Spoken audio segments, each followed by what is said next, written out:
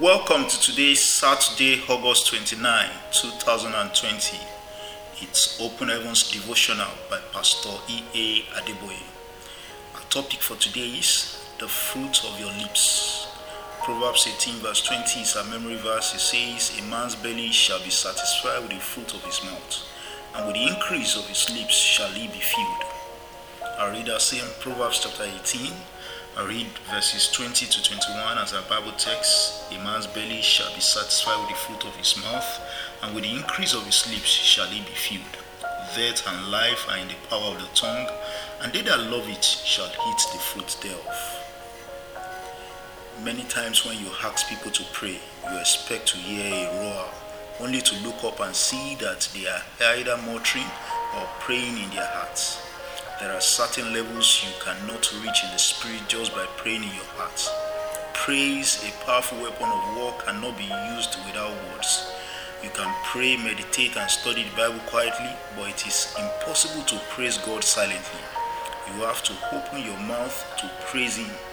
You need words to call upon God in the day of trouble. Psalm 50 verse 15 says, "And call upon me in the day of trouble, and I will deliver thee, and thou shalt glorify me." If I were you, I would not wait until the day of trouble before I call Him. I will call upon Him every day. The Bible says that out of the abundance of the heart, the mouth speaks. That's in Matthew chapter 12 verse 34. If you really have a serious request that is heavy on your heart, you will open your mouth to ask God for a solution. When a doctor is confronted by two patients, one quietly and eloquently explaining his or her symptoms while the other is shouting and screaming in pain, which would he attend to first? The one shouting, of course. Do you want God to attend to your request urgently? Then pray out loud.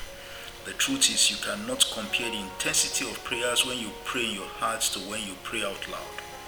It is not surprising that majority of the gifts of the Holy Spirit have to do with words. 1 Corinthians chapter 12 verse 8 to 10, 6 out of the 9 gifts have to do with words. Words are very important.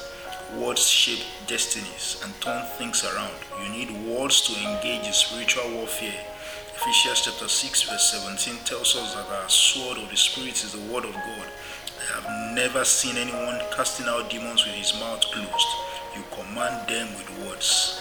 Mark 11 verse 23 says that if you have faith and doubt not, you will say to these mountains, "Be removed and be cast into the sea," and they will obey you. Mountains will obey your words. Use words wisely.